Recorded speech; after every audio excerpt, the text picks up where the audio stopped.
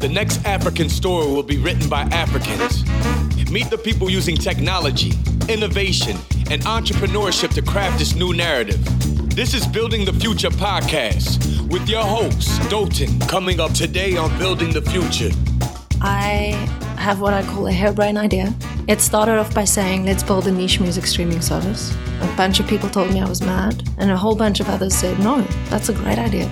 Next thing I knew, we'd raised $250,000 US in 5 days. It just blew up. This is not for sissies. You know, your friends and family are going to think you're mad. Mm-hmm. You're going to wonder most days why you're doing this. Yes. You're going to have to learn to deal with rejection a lot. It's tough. But I think that if that's your calling and you're willing to take on those highs and those lows, and you're willing to admit to that it's hard and tell more startups out there that it's hard but worth it, that hopefully more of them will create their own futures and stop relying on systems that are crumbling.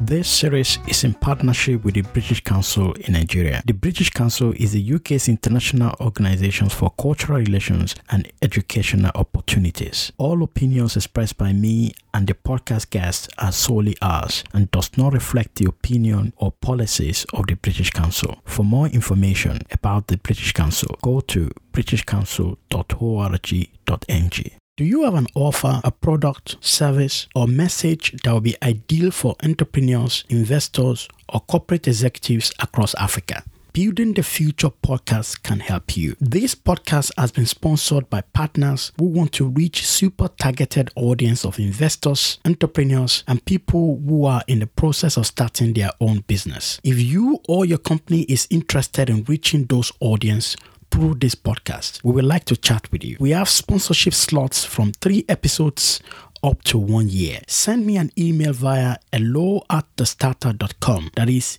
HELLO@THESTARTA.com, and we can take this further. My guest today is Catherine Luckhoff. She's the founder of NicheStreem, a platform that makes it easier for others to build their own niche music streaming services. She described it as WordPress for music and audio streaming. I first met Catherine in London in 2015 when she was raising the seed round for a startup. Then I was an investor at Potential VC. She struck me as an hardworking, visionary founder, the type who will be successful whether you invest in them or not. Since then, we've been friends and I've been inspired by her tenacity and determination to build a great company out of Africa. Catherine has served on the board of the Silicon Cape Initiative, was named as one of Mail and Guardian's 200 young South Africans, and was recognized in the top women in business and government. This is not Catherine's first rodeo in running a company. She successfully exited a previous business to start this one. So Catherine, welcome to Building the Future. Thank you. I remember when we first met, I think it was in central London, that was about 2 years ago, when you were just about raising money, and myself and 2 of my partners at Potential VC, and you were at a coffee shop upstairs, and then we were downstairs waiting for you, and then we met you, and it was a great meeting, hearing about what you're doing at NicheStreem, and it was quite fascinating, your understanding of the market, and not just the market, but the product. So there are 3 things that we used to look for when I was in VC. You look for the founder, the team, the market, and the product. And you seem to tick all those boxes. So apparently, the secret is that you are a serial entrepreneur. Apparently, yes. Apparently. So let's go back to how you started. So what was the first company that you founded? Was it while you were in the university or just immediately after? It was, in fact, while I was at university. So I had no idea what I wanted to study when I left school.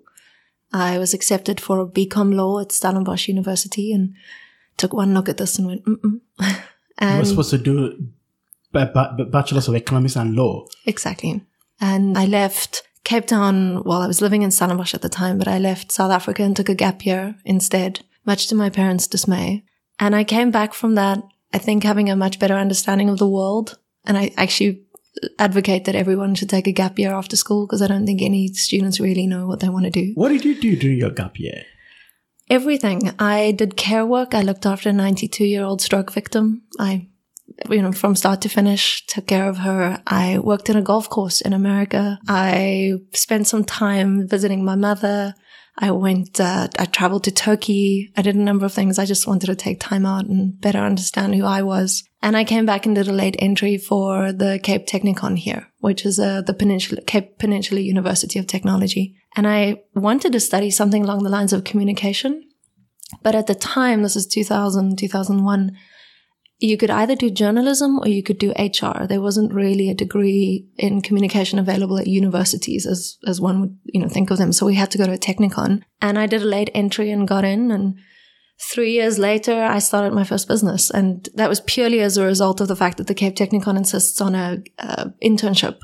So in my third year, I did an 11-month internship where once a week you'd go to class and you still had to submit projects and things like that. And by the end of that year, I was managing a couple of accounts on behalf of this ad/PR agency in Center Group Agency. So you were working as an intern in a media company? Correct. So they did advertising, digital, public relations, etc.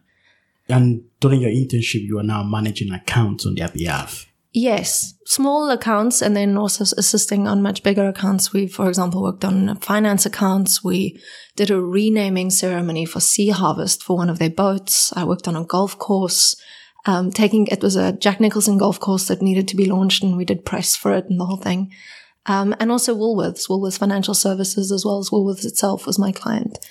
And so when I left, they offered me a very shocking salary as a starting point. And I said, no, I'm good. I'll keep studying. And I ended up going in for my fourth year. And in that fourth year, Woolworths Financial Services approached me and said, we really miss you. Could you quote us? And so I checked my contracts and there were no restraints of trade.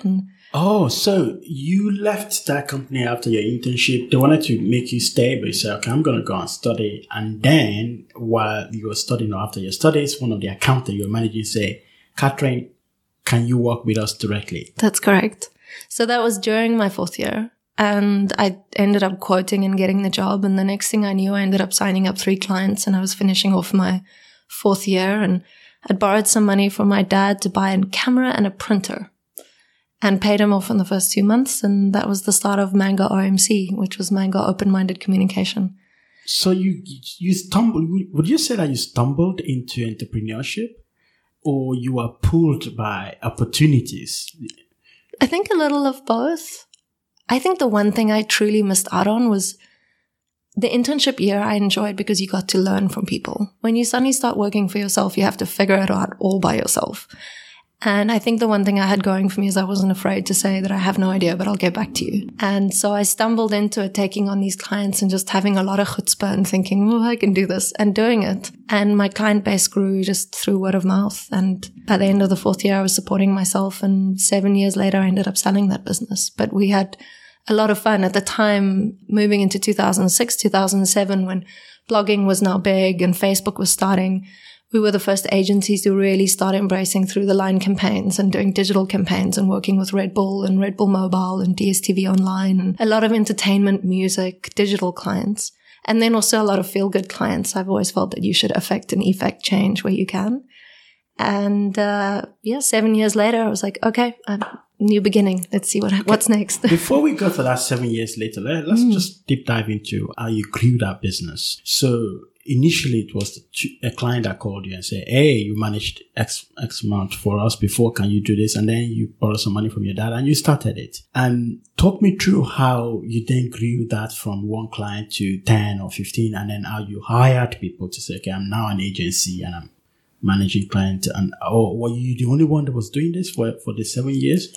No. We grew to 2 offices and 20 staff members And that was you hiring people and you were the founder and the CEO hiring 20 people. Yeah, so halfway through, I took on a business partner who could do everything I hated amongst things, admin, people management, HR, that kind of stuff. I'm definitely more on the creative strategy, business development side than I am on sick leave. I'm not very good with sick leave.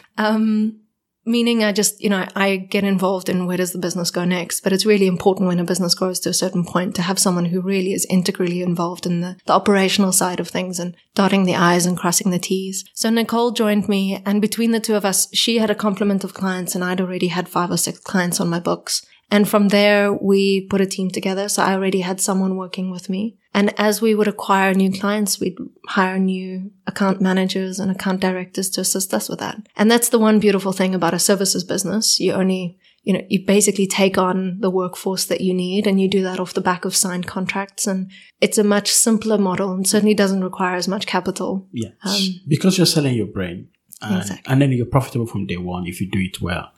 And so you grew that. And I assume that as you're growing, the number of clients and the number of staff you have is an indication of how successful it is, right? So can you give an indication of how, in terms of revenue, that you grew to in the last 7 years before you sold it? Sure. By the time I left, we were making a fairly tidy profit, which was nice. But certainly I wasn't leaving because the company wasn't doing well. I was leaving because if you've ever been in PR and communications, it's fairly step and repeat to a large extent. I was interested in so it's bigger, not challenging brighter enough things. for you?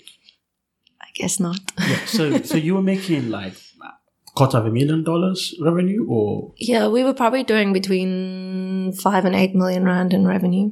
Which is? So divide by 14, that's what, Right. 500,000. Okay, so we're doing pretty well. So you could actually retire on that. If you wanted If to, you I was wanted very to. young. Yeah, I but was you 28. could. But you could live on that for a long time and become and be successful. But you have a niche. You said, okay, this is not challenging enough. Why don't you just let it keep going and then use the money from that to start something else? Why do you have to sell it? There were couple of reasons. Truth be told, I needed to become a lot more involved in growing the business. And the business was also very reliant on the two principal people, being myself and Nicole. So you can ride on brand value only that much. But I was really bringing in most of the business with the team behind me, making sure that the engine was working. And so I wasn't really prepared to be in that role anymore, and they needed to find someone else who would step in and do that. And it was time for me to explore new things. Services businesses require you to be really integrally involved. And I wanted to learn more and do more and see more. Yeah. And it wasn't a time of, what year was this? That was 2012. Okay. So Yeah. I would assume that technology, because now there's a way that people are building a service business in a way that technology is enabling a lot of it and changing the model that is less dependence on a primary person. But I get you. It's true. If you're locked in a service business, it's almost like having a corner shop and you're just locking it for life if you're not careful. And especially if it's not something that you enjoy, if you just stumbled into it, like entrepreneurially, like you, then it could become a drain, even though you're making the money. So We either had to turn into a really big agency or keep running a boutique as we were doing. And I think I've mentioned before, when it comes to the deep operational side of things, I don't know, maybe that's what makes me an entrepreneur. I see an idea and I want to take it further and I want to grow it to a point and then I want to hand it over to people who are really good at it. And Mango OMC is still running. They're still doing really well. So you sold it to a company that can run it? I sold it to my business partner. Oh, you sold it to so you exited the business. Yeah. So you took money out of the table. So, okay, I'm going, I want to leave this. And then your partner started running it Exactly. herself. Okay, cool. I was thinking that you sold it to another company because the reason why I was asking that is, I know South Africa is quite different. We're here in Cape Town, which is a beautiful, beautiful place, by the way. So I'm glad you like it. I really like it. It's just amazing. I've just been a few hours here. I'm falling in love with the city already. I think there might be a lot of history of people buying businesses in South Africa that is not there in most sub-Saharan African country where people sell their business because they want to move on. And so I initially thought that you sold your business to someone else, external, but is that an option on the table where if you and your partner wanted to leave, you could sell the business to another agency? We did actually have an agency who was interested in buying out my share of the business, especially an ad agency that was far more traditional, was looking for a communications and digital arm to join them. An award-winning agency today, actually, so I think it would have been a good move. But my partner had first right and she decided that she wanted to buy me out and continue.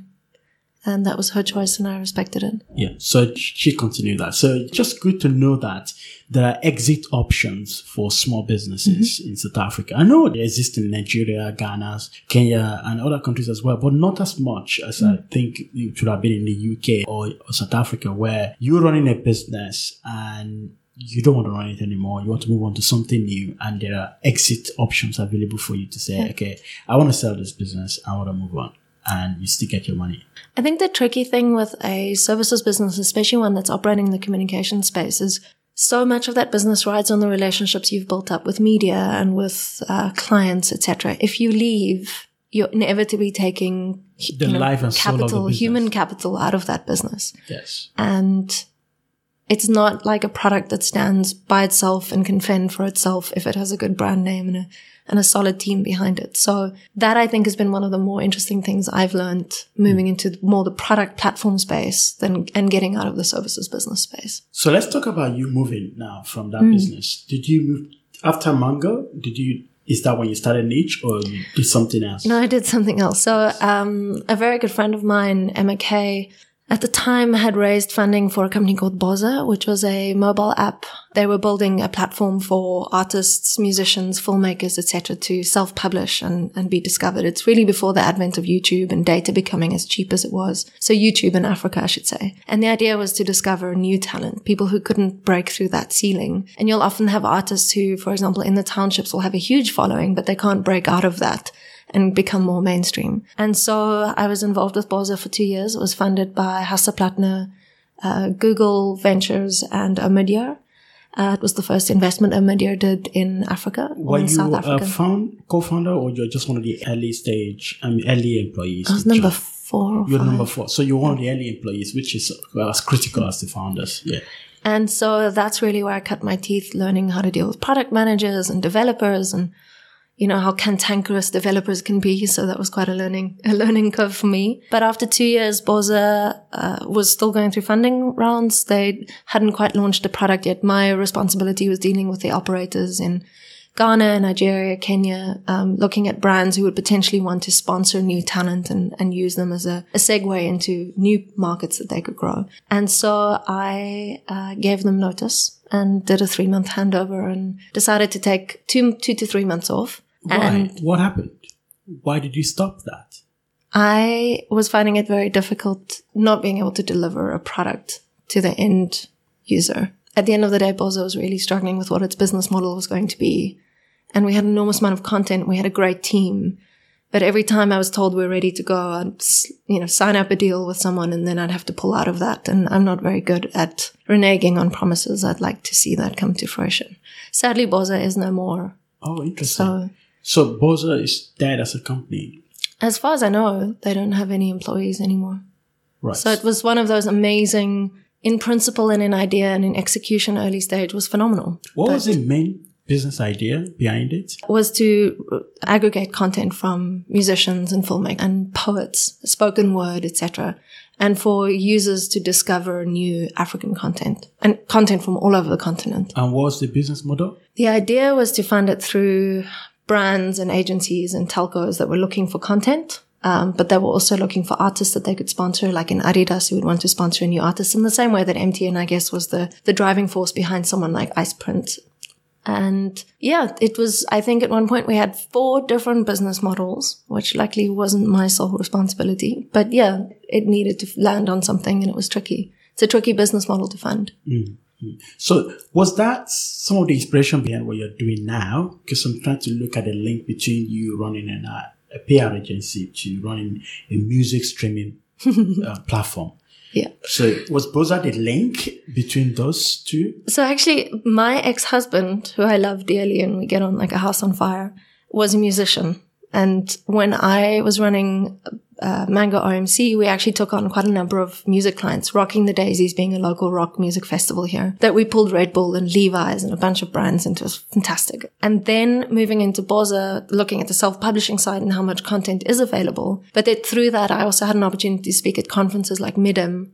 And there, having met a lot of people who were interested in doing work in Africa but weren't entirely sure how to move into the space. And I was curious to know what the bigger services were going to do for Africa, because I believe that, and I hate kind of Africa as this collective noun, but for me, the way that music works here and the way that content works here is very different to homogenous societies like the US, for example, even there you have segmentation. You have people who love gospel and you have people who love country music, for example. But what I find here is you can move just from Cape Town to Johannesburg and the taste in music is different. How people engage with music is different. So if you're going to give a homogenous offering, how do you speak to each of these communities and how do you speak to people's identity and their culture and the nuances around that? And I just figured that you couldn't expect a westernized product to just land here and work. And I think that that's what a lot of these guys are facing now. If you look at what Jukes is doing with local content, they've got a big local content focus.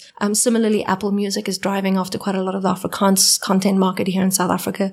Spotify is on the way. It will be interesting to see what they do. But I think that people listen to the music they love repeatedly. So if you are a Nigerian gospel fan and you go onto Spotify and it's 5 layers deep and it's all been thrown into one playlist because it happens to be, Christian related, that doesn't really speak to your need for, you might be into pop gospel or you might be into praise and worship or you might be into whatever. And I just felt that there must be a better way to deliver content here on this continent. And deep dive into the niches. Exactly. Because one could argue that Spotify is already capturing most of those music anyway. It's like, one can argue, okay, Google is huge. You can search on information on Google, but do we need another Google for Africans or do we need a niche Google? And it's just, if Spotify is big and Tidal and other stuff, and they can aggregate all the music, inevitably, all the labels we want to publish through them. So what is the main need and drive for a niche music platform like NicheStream? So NicheStream's first product is called Licky.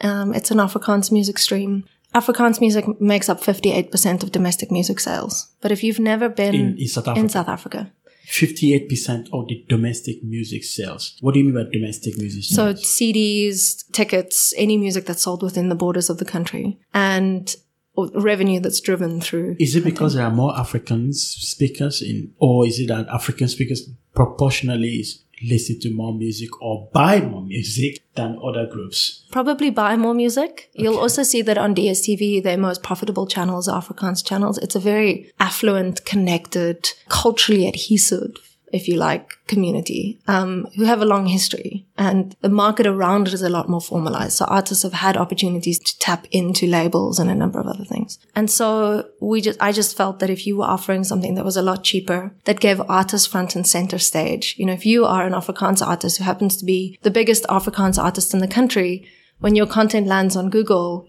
you have to compete with Adele and U2 and whoever else is Taylor Swift, who at the time then pulled her content, but that's another discussion. And I just felt that if you could do 3 things, one, you could make the stream cheaper. You could localize it from a playlisting perspective. So suddenly you land there in their playlists that are culturally sensitive and, make sense to you. So South Africa has a big braai community or braai culture. Here we had braai playlists and rugby playlists and you name it. It was all very much geared towards that specific community. And then secondly, if you could help those artists only compete with themselves, in other words, within their own pool of artists, they could suddenly move the needle of the market share that they own on that streaming service and therefore potentially earn more. So in the same way that you now see the Netflixes and the Amazons of the world offering mainstream video services, you now also see a lot of niche video services coming out for purely gay content or gospel content, etc., documentaries only, and so forth. So there are niche video streaming platforms like that. Very much so. So I have Netflix, right? And I pay monthly for Netflix.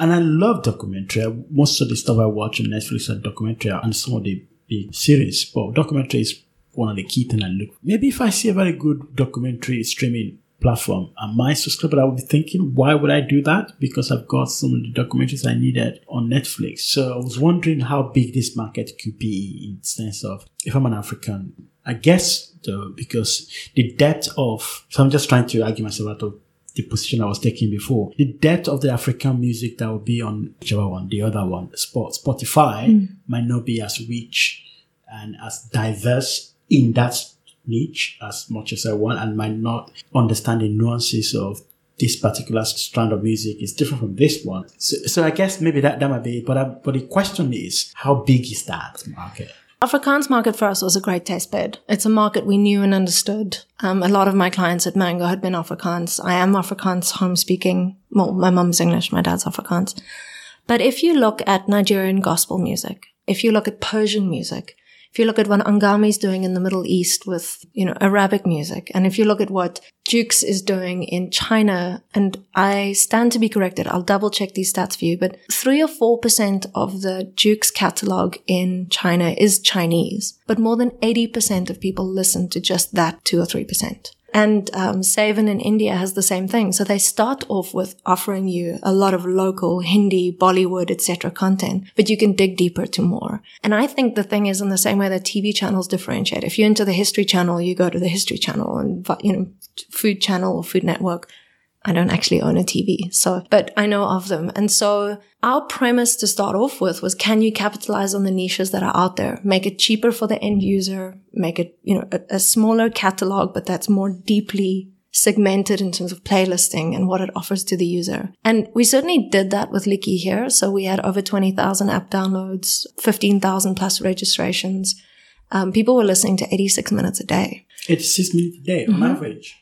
What we found, and that's something that I guess we could have predicted but thought we would be able to break through, was that users here in this market are still very loath to pay with credit cards. So we were setting up a deal with Telkom to actually do a distribution deal to hard bundle and so forth. Hang on, let's just pause there about what you just said, which is a bit of a diversion. Users in South Africa are still weary and reluctant to pay via credit card, even though credit card has been used here for several years before most sub-Saharan African countries. Correct. Why is that? Your guess is as good as mine. So subscriptions, I think that this market was really burnt by recurring subscriptions, especially in the early days with the telco operators saying, it's £5 a week, and you couldn't unsubscribe, and suddenly you had bills that were going through the roof. Right. So subscriptions freaked them out, unless it's paper subscriptions and, their newspapers being delivered every day. But you're seeing with the likes of the Media24 group, everyone's investing an enormous amount of money to get users in and to keep them there. So your pockets have to be exceptionally deep to do the education on what's the value that you're offering, why come back, why this versus physical. And what we're finding is so many people were saying, can we pay with EFT, or can we pay, using our cell phone contracts, or can we buy a voucher up front, etc. And so at the end of the day, I think it's in part because it's still a very nascent market. People understand a physical CD. They're willing to spend R100, so approximately $10, $8, on a physical CD for 10 to 15 tracks. But you explain to them they can get 40,000 tracks for $4. They're not quite there yet. And you need a lot of education. And so for us, the B2C market is interesting. But what is more interesting is working with telcos and with institutions that already own a lot of content, like the Smithsonian Institute in the US, and saying to them, you know what, we're exceptional at platform. We've built the entire platform on the back end. We can build a streaming service on your behalf and effectively say you don't have to have any of the technical expertise. You don't have to do any of the hosting. You don't have to spend 18 months building it and $1 million. We'll just be WordPress for streaming. So we're moving into a space where we're a platform as a service play. We've already actually scoped a white label for a Persian music stream. We're in talks with a telco operator. And then, as I mentioned, Smithsonian is someone that we started initial conversations with. I need to get back to the US for that. But people who own content, telco operators who want to own that entire data stream, from the user that they can already reach through distribution to the data component of it to, the upsell on the ARPU side. And that for us now is saying, instead of us spending an enormous amount of money doing the label agreements and doing the marketing and doing the education around why this is so much better value, let the Spotifys and the Googles and the Apple Musics of the world do that. And then move into markets where that's already commonly understood, like markets that already have Deezer and a number of others. So how does that work? So let's talk about your B2B market. So you are live streaming music platform as a service for businesses, I guess. They needed that kind of content. So they've come to realization that this content is good for our users and we want to do it ourselves. But instead of just doing it themselves, they can come to you and you provide that. But I'm thinking about, how does the licensing work? So let's say I'm Smithsonian Institute and then that's telco. Are they going to use the same content? No. So in the case of Smithsonian, they already own their own content. In the case of the telcos, they either already have licenses or will do the licensing on their behalf. So what do you do for that? Is your platform just aggregating this content? So in the same way that we licensed all the content from Sony, Universal, Orchard, etc. for Licky, it just depends on what those requirements are. And there's so much content out there, right? It might be that we work with, and this is a big dream of mine, but 2 big dreams actually. I really think there's scope for a Nigerian gospel stream. I sincerely think we can work with the churches. You mentioned, that was one of the first thing that you mentioned when we met 2 years ago. And you said that you're working on Leaky now, which is Africans, but you also want to do Nigerian gospel. And I saw that's a huge market.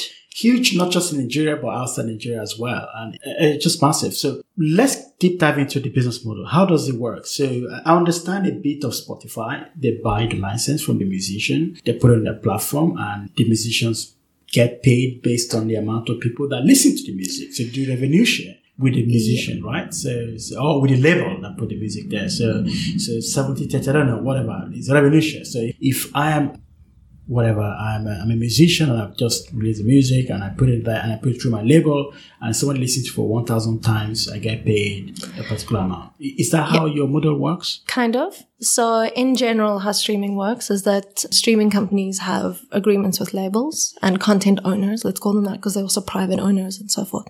And generally they pay a percentage of the content revenue pool. So let's say your streaming service is $10 a month and you have an agreement where 70% of that goes into the content revenue pool, $7 will go into that pool. If in that month, Sony artists or Orchard artists or whomever have 50% of the plays on the platform, they take 50% of $7. Yes. So you don't get paid per track. You get paid a percentage of the pool versus how big your percentage of that pool is. Yes. I think I once read that model and I find it very interesting actually that that is a percentage of the pool based on how many listens you have in proportion to everybody. If you don't get enough listens in a particular month, then you get lower. Exactly. Which sucks for a label because you don't have repeatability.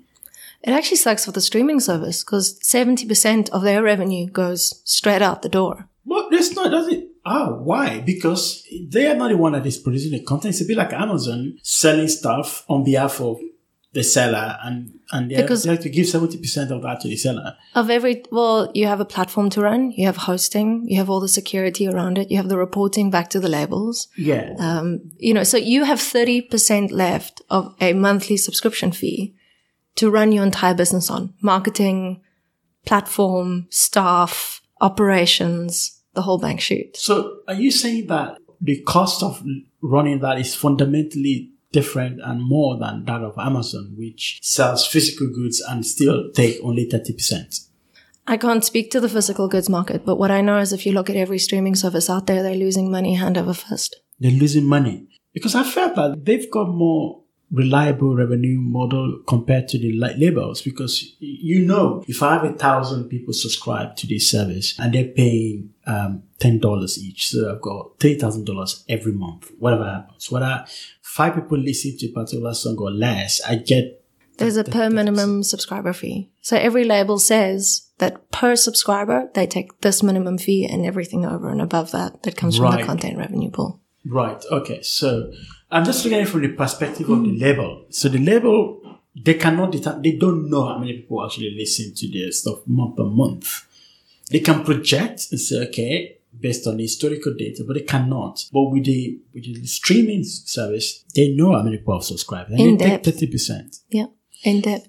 Right. So I think there's a discussion to be had about the fundamental essence of the business model for live streaming and why a lot of live streaming services are struggling. But I want to go into what you're doing and then we talk about our business model later, which is you started this with that idea that there could be more than just the general music available to everyone.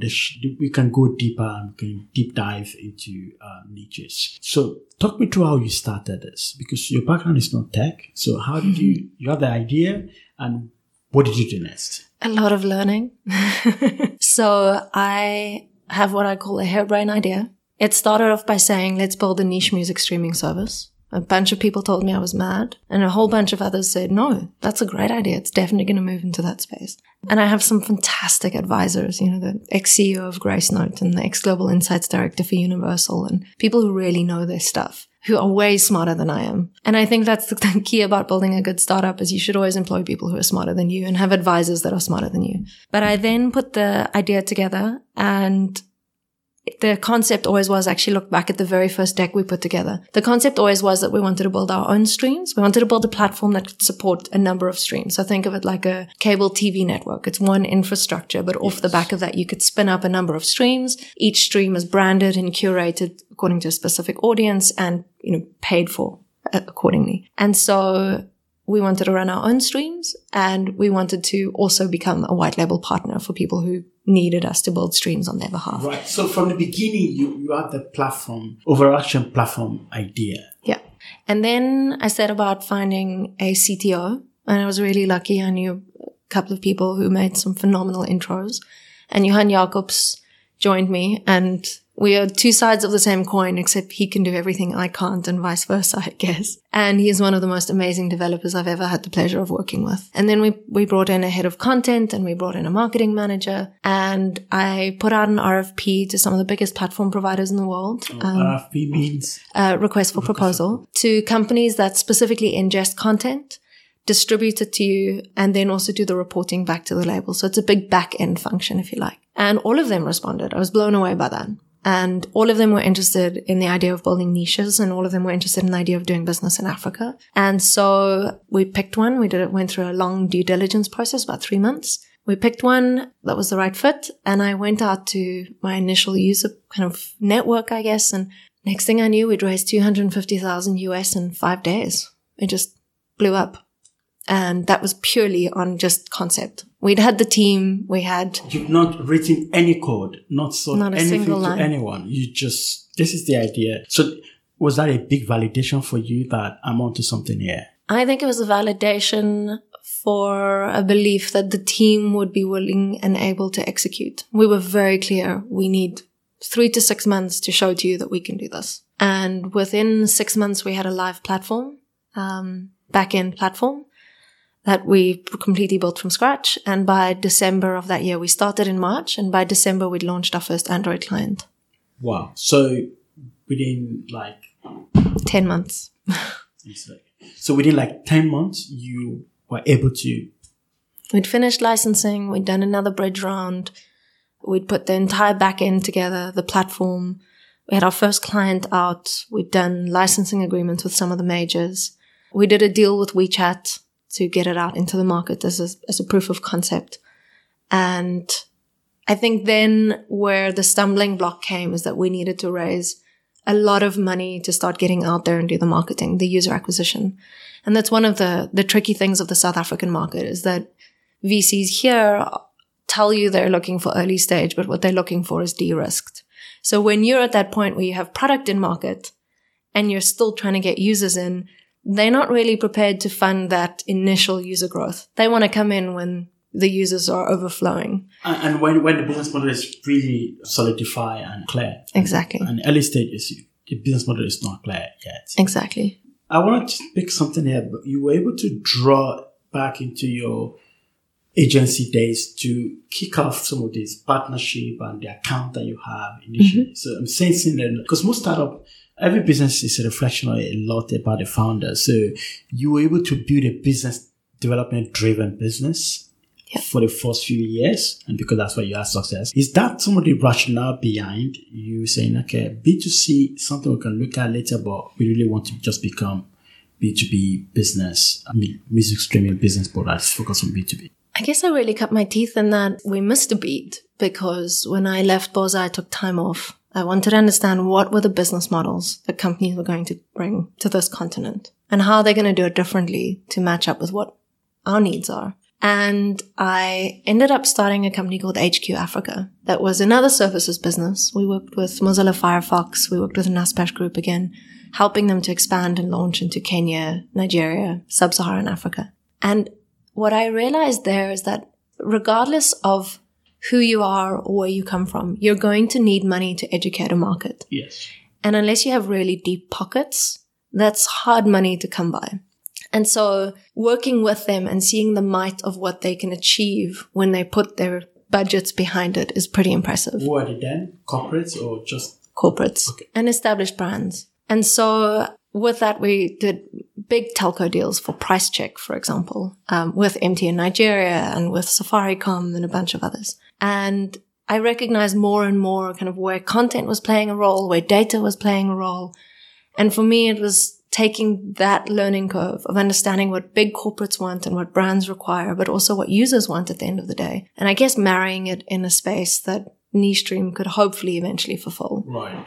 And so it definitely, if you follow the pebbles down the garden path, it definitely leads to where we are now. And as I mentioned before, Johan, for example, his strength is the development side of it. I can't write a line of code to save my life, although I now do presentations for Amazon Web Services, which is super funny. In this blonde chick in jeans and a t-shirt pretending she knows about Elasticsearch. But we have a team that were really complementary and strong at what they're doing. And I see it as an opportunity to take what we have. If you're offering to a telco to build a streaming service at a monthly licensing fee of $3,000 a month, and then you use pay-as-you-go services, so you only pay for what your users use at the end of the day. That's something that speaks directly to their business model and their strengths. Yes. We're good at the tech side. They're exceptionally good at distribution, at understanding their users and the marketing and so forth. So it's more pragmatic move for you rather than just another business model. So you want to leverage on what you're good at, and you want to use that as a fulcrum to move things bigger and better than you would have done it on your own. Also, that validation came, we do host on AWS. Right. And that validation came when they looked at the platform and went, this is pretty amazing. And I was like, I knew it was amazing. I didn't know it was that good. So what was the deal with AWS? We ended up being approached and asked if we would join an accelerator in Washington, D.C. earlier this year. It was a Peace Tech accelerator. And I initially didn't quite put two and two together. And they said, what's important is that you can... music brings people together. Yes. It unifies cultures and it really transcends cultural and language and physical barriers. And we would love you to form part of this Peace Tech accelerator that's based in the United States Institute for Peace in Washington, D.C. And that was a big turning point for me because it helped me open up my mind. We'd been so focused on Licky that we hadn't really looked at what the possibilities of the platform was because we were just grinding through day-to-day marketing, distribution, licensing deals, and so forth. And one of the things that I thought about was imagine you are a refugee, you're displaced, you find yourself in a new country where the language doesn't make sense and the culture doesn't make sense and you certainly can't find any entertainment. What happens if we can distribute an app that includes educational content, music, storytelling, podcasts on a variety of topics? And it's all in your language. It's the UX and interface is entirely localized. It might even be left to right for that matter. We can aggregate that content, work with someone like the UN, for example, who recently released a report on the importance of content for refugees. Right. And how actually the second biggest reason they use their phones over and above kind of contacting family and friends is to reach entertainment content. So you're going beyond just music now. You're building a platform that can distribute entertainment content. Audio content. Audio content. So the business has moved since the last time we met. But yeah, it has been 2 years since we spoke, right? But yeah, this is audio content. So if you find yourself in a position where you want to distribute content, the video platforms exist. YouTube will always be the winner when it comes to video content. But I think that there's a niche here to say to someone, at a fairly cheap rate, you can actually launch your own streaming service and put any type of audio content on there that you wish. And that's a way for us to then help people identify back to culture. So it speaks to our initial need to do niches, but it also speaks to this need of, if you're not an expert in technology, in the same way that WordPress made it almost democratized it for anyone to build a website, we can do the same thing. So for me, the niche element remains. That idea that we can do specialized services remains. The fact is that at the Peace Tech Accelerator, we had incredible access to some phenomenal mentors. And all of them, Amazon included, looked at this platform and went, that's pretty amazing. Like, why don't we take that and scale it? And so actually the fund, the round we're closing now is a fund that's backed by AWS. It's a fund backed by AWS. Yeah. And, can you discuss how much you raised so totally? When this round is closed, it will be 1.5 million US. So you'll raise 1.5 million US. And the goal now is to go more B2B, leverage on your understanding of the market, your own capability. And I guess it means that people don't have to be drawing that comparison between you and Netflix. So you don't have to be answering the question and say, okay, Netflix is going to come to South Africa, it's going to kill you, because that's not where you are. But I also want to understand the business model behind that. Is it, I want to distribute a lot of content, and as a business, I want to have that, and then the user, is that subscription? So it's pretty simple. So we're B2B2C. Our clients pay a monthly licensing fee, probably around $3,000 a month. For that, you get a full stack streaming service. It might be the entry level, but it's a full stack streaming service with Android clients, iOS client, web client, all the reporting, ingestion, everything on the back end. And subscription as well. So they will then do subscription. So okay. I mean, they can take the subscription. Exactly. So we'll offer them all the revenue models. They can use an ad-funded model if they wish. They can use a credit card subscription model. So apart from brand, who wants to start a live stream music service? Who wants to do that? Maybe churches, but then apart from brands, big brands. If you look, guys like Starbucks already have channels on Spotify. KFC is already doing download. American Eagle is starting their own streaming service, believe it or not. So internationally, there are quite a number of brands moving into that space. Red Bull, for example, might want to build a streaming service one day because they sit with so much content for their users in the same way that they launch a Red Bull mobile with a pure content play. Right. And then maybe airlines as well might want to do that. Do you work with airlines? Airlines, gosh, we've been looking at telco operators. So I'm sure you're familiar with how popular the MTN Music Stream is. There are a number of telcos out there that are looking at both specialized services as well as broader space services. Yeah, it's anyone who already has a large user base is looking for a way to tie them back in. So imagine using a streaming service. You can say to someone, you can say to brands, why don't you sponsor playlists? And then every time someone listens to that playlist, they get a mobile voucher that next time they walk into a store, they get a discount. And you have a full online to offline model that the brand uses as an extended, basically an extended channel partnership, if you like. Yes. That's interesting. So this is more reliable. No, there are two things here. This B2B is you can easily make money, but how scalable in terms of how big could it get? I guess you can say from your use case, you can have as many people as possible. But I'm wondering how many people want to be paying $3,000 a month. So movie.com started off by doing just video. They've now moved into the audio streaming space.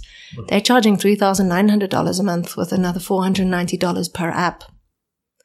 There are a bunch of others. 7 Digital, for example, are also starting. They've traditionally been building paper download stores for guys like Coca-Cola and other big brands, but now they're moving into that streaming space. Right. So I think more and more for us, what this means is we're no longer raising money for massive user acquisition costs. Yes.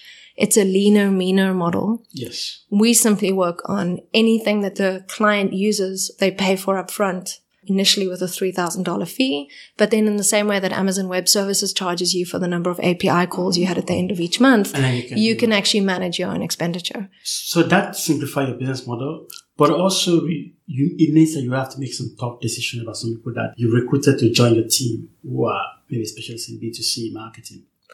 You have to let them go or change them to become B2C. So we're very lucky. There's only one person in our team who is specifically the head of marketing for Licky. That actually is a phenomenal content creator, ad person, etc., and is working with us in a consulting position moving forward, but has moved on and actually created his own company, which is pretty cool. And we're lucky because the team, our head of product, for example, is built Umpire, which was the German music streaming service that Deezer acquired. But Rolf has always worked with us for Sweat Equity, and he consults also to UEFA and a number of really big brands in Europe. So we bring in expertise as we need it. Moving forward, our dev team will certainly grow because now we're going to have to be able to support clients and multiple clients on the back end side to make sure that everything runs smoothly. The reporting's done, their encryption's done, their payment systems are working and so forth. But what is still the big vision? Is the big vision now, we want to make it easy for people to build their own live streaming platform, or we want to make it easy for people to listen to niche music that they would not listen to on the other big platforms like Spotify? I think my heart will always lie in that idea that culturally relevant content is important and that there are not enough of those out there. I think the success of the ones that are out there is testament to why it's important to have them. But ultimately from us, it's to be the best platform as a service provider in the on-demand streaming space and ultimately be able to offer it at a price that's affordable. Anyone can now build a stream. You don't have to have $1 million or 18 months to do it. If you're a Sunday school teacher and you just want to put a Sunday school stream together, you can do that. If you are into Persian music and you want to build a streaming service for the expat community, you can do that. It's going to be interesting to see where it goes. Our projections are good. Our team is strong. Our investors are top notch. And we suddenly have an opportunity to actually bring in a much stronger team on our side. You know, you have to have the money to be able to hire the key people. Yeah, that's why you need to raise good money. And we just keep learning. You know, this has been a hockey stick learning curve for us. Let's talk about the future, the way you see it. We're here just overlooking the harbour of Cape Town. What's in the horizon for the music streaming business in Africa? Is there going to be more niche? Are there going to be more music? Will people be consuming music now, not via the radio, but their own music, the one they want, as more mobile technology penetrates everywhere in Africa? Are there other things that I can't even think of that you think will happen in the next 5 to 10 or 15 years? Gosh, I have a 13-year-old brother, and every time he opens his mouth, I think I'm old. I just don't understand what he's talking about anymore. And I used to think I was relevant, right? I don't think radio will ever die.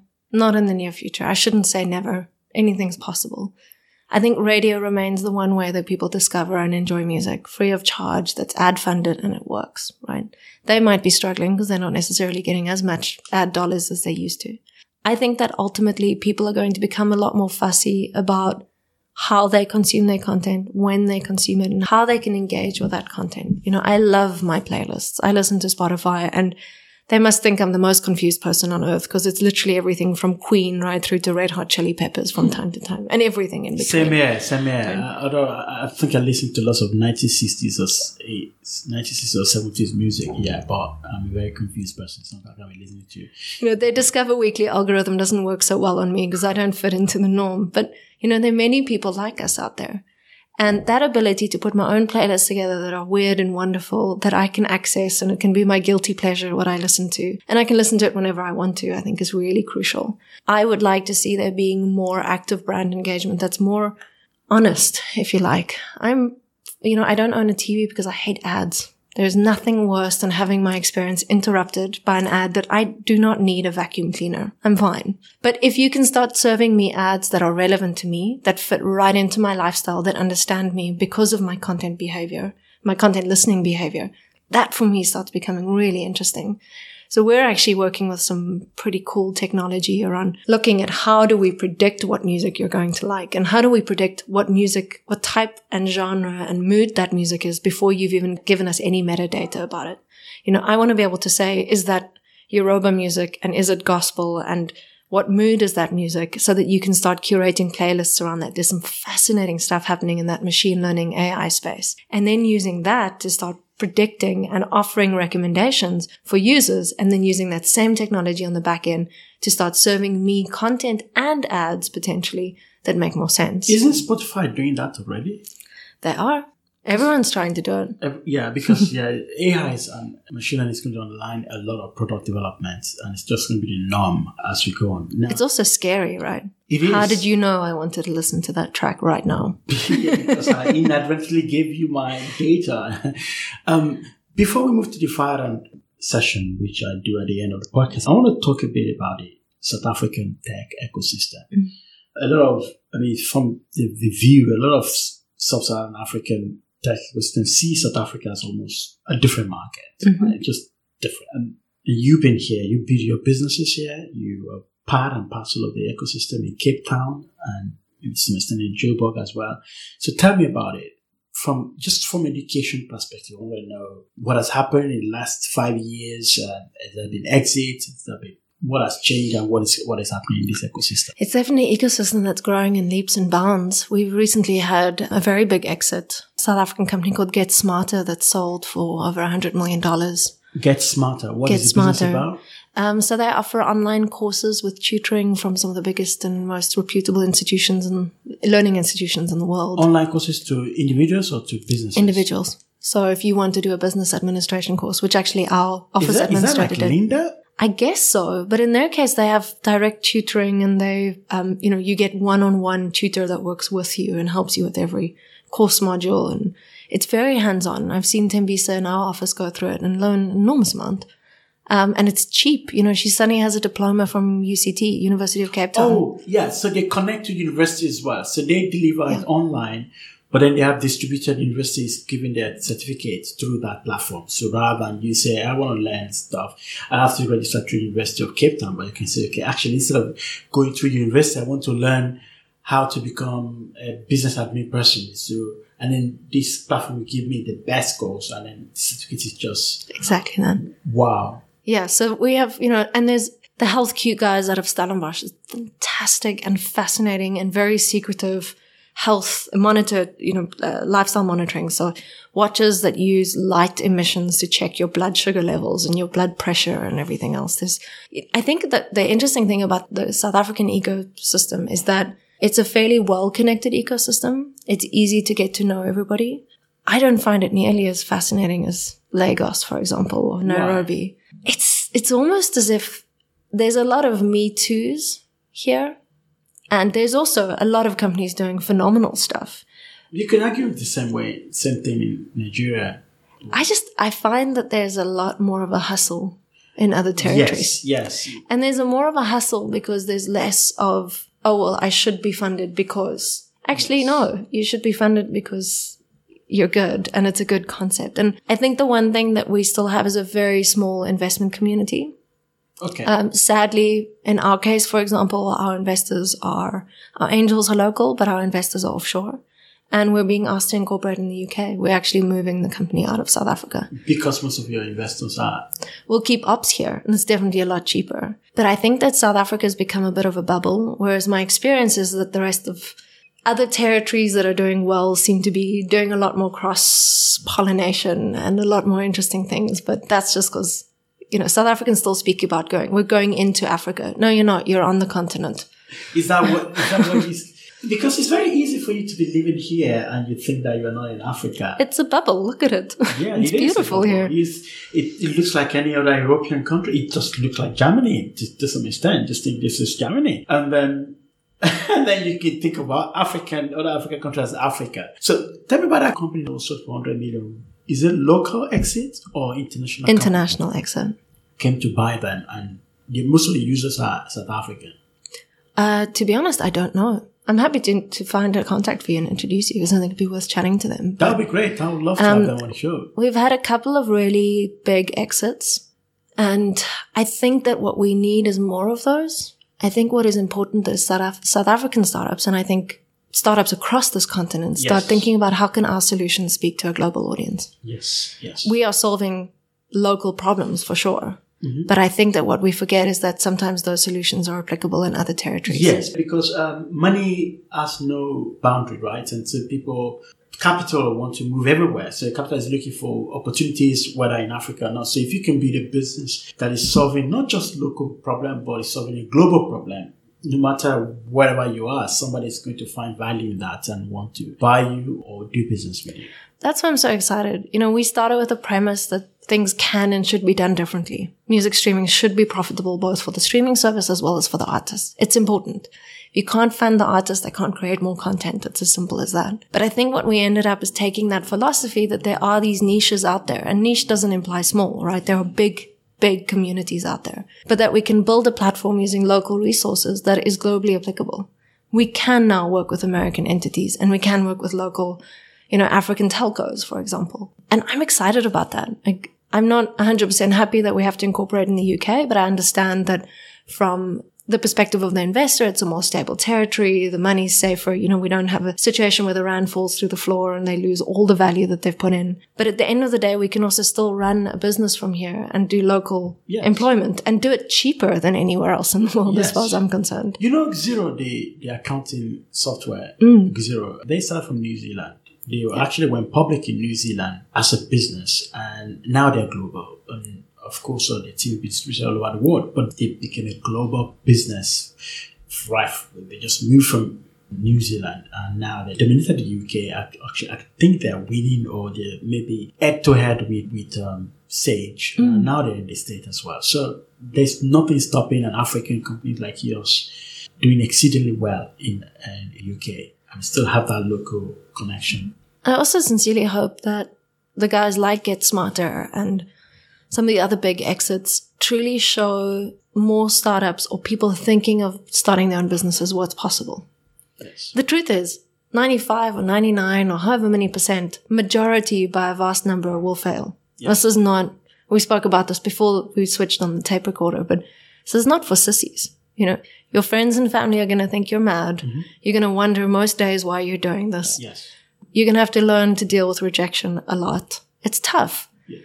But I think that if that's your calling and you're willing to take on those highs and those lows and you're willing to admit to that it's hard and tell more startups out there that it's hard but worth it, yes, that hopefully more of them will create their own futures and stop relying on systems that are crumbling. You know, unemployment in this country is way over 50%. Wow. How do you help people understand that, like, it's worth taking the risk? It's worth doing, even if you fail. You can fall flat on your face, but at least you can try again. And we have such a fear around failure. You know, I love this idea that in the US, unless you failed 2 or 3 times, they don't really want to invest in you. I think that should become the thing here, across this continent. Well, culturally, we don't want. We're not good at it. We're not. Culturally, it's going to take a long time to get there. Even in the UK, right? So American culture is totally different. Even in the UK, the UK entrepreneurs and investors are averse to failures. Yeah. So let's finish out this podcast by doing a series of fire-round questions. I'm going to ask you some questions and then just give me straight answers to them, right? That's scary. Ready okay. to go? Okay. Mm-hmm. What is your biggest business pain point at the moment? Funding. Funding? So accessing capital for your business. Well, you're about to close a round. It's still been a long, hard road. Yeah. What is your number one growth metric? What do you look at to indicate whether your business is growing or not? Moving forward, revenue. Revenue. Up till now, it's been users. It's been users. Okay, so moving forward, is it the number of accounts that you sign? Mm-hmm. Okay, so before it's users because we are doing B2C, but now it's the number of accounts that you sign. Yes, sir. Generate that revenue. Which book are you reading at the moment? The President's Keepers and Sapiens. I tend to read 2 or 3 at the same time. I'm reading Sapiens as well. It's an interesting book. It is. It's really, really fascinating book and really tasking. Yeah. Who is the author of President's? The President's Keepers is Jacques Poe. It's breaking records here and abroad. It's basically about the cronies around President Zuma. I saw another book when I was coming, Enemy of the State. Is that a similar book as well about the president? Yeah, there are a few coming out now. This one is particularly shocking and particularly accurate and I think incredibly brave of the author to write. Okay, I'm going to look for it and see if we can buy it before leaving. It's almost comical. I mean, to give you an idea, the South African rail system, in the space of 2 years of 216 tenders that they released, only 13 were found to be above board. Wow. So 203 tenders were corrupt. Wow. And just goes to show you the depth of what we deal with here and in other territories. Yes, but just keeping your eyes open. I think we need this kind of books and eye-opening books in the other African countries as well. Also, it's important to understand the environment you're operating in, right? Because you work in an environment where the currency fluctuates as much as it does. It's really hard when you're doing global business. Yes. It's really hard to bring funding in. It's really hard to recruit people from other territories and so forth. So. Yes. Which business is getting you excited at the moment apart from your own business? Interestingly enough, someone I'm mentoring, it's called Locum Base. And it is a platform to allow medical locums, optometry locums, nurses, pharmacists, etc., to connect directly to practices and allow each to see the other, and remove kind of the high fees from that recruiters charge and allow locums to make their calendars available and allow practices to find locums that are reliable and rated. Wow. And they're about to launch. They've got their MVP out. There's a huge market. I never knew there were so many locums out there. About 300,000 plus just in South Africa. And there are some international companies doing it, but no one's really doing it in this space yet. So that's exactly democratizing access to locums. Mm. Good. Catherine, I know this is going to be an interesting conversation. You're the first person I meet here apart from my host in this Airbnb in South Africa. And it's been great having a chat with you. And I look forward to more chat over the next few days and meeting more people as well in Cape Town. It's such a pleasure having you here. And I really appreciate the opportunity. It's always odd speaking about yourself, but I hope there's something that can be learned from it. And I hope you have an incredible stay. I will. I'm looking forward to it. Great. Thanks for coming to the show. Thank you. This series is in partnership with the British Council in Nigeria. The British Council is the UK's international organization for cultural relations and educational opportunities. All opinions expressed by me and the podcast guests are solely ours and does not reflect the opinion or policies of the British Council. For more information about the British Council, go to britishcouncil.org.ng.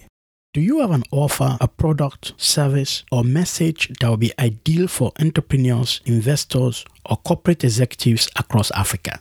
Building the Future podcast can help you. This podcast has been sponsored by partners who want to reach super targeted audience of investors, entrepreneurs, and people who are in the process of starting their own business. If you or your company is interested in reaching those audience through this podcast, we would like to chat with you. We have sponsorship slots from 3 episodes up to 1 year. Send me an email via hello@thestarter.com. That is HELLO@THESTARTA.com, and we can take this further. You've been listening to Building the Future podcast by Dolton. These are the interviews with entrepreneurs that are playing a key part in shaping the African future, and you'll be able to hear all their stories. For more, sign up for the weekly newsletter at thestarter.com. Our revolution will be televised. Hey everyone, thanks so much for listening to this episode. I hope you enjoyed the show. Before you go, I have a favor to ask you, and it will take 30 seconds of your time or less. It will mean a lot to me. If you like this podcast, you can easily let me know by going into iTunes, Stitcher, SoundCloud, or wherever you download podcasts, and subscribe. You can also go to our website, thestarter.com. That is THESTARTA.com, and sign up for our newsletter. It will be a huge favor to me, and it's really simple and easy. If you subscribe now, it will help us a lot. Thanks.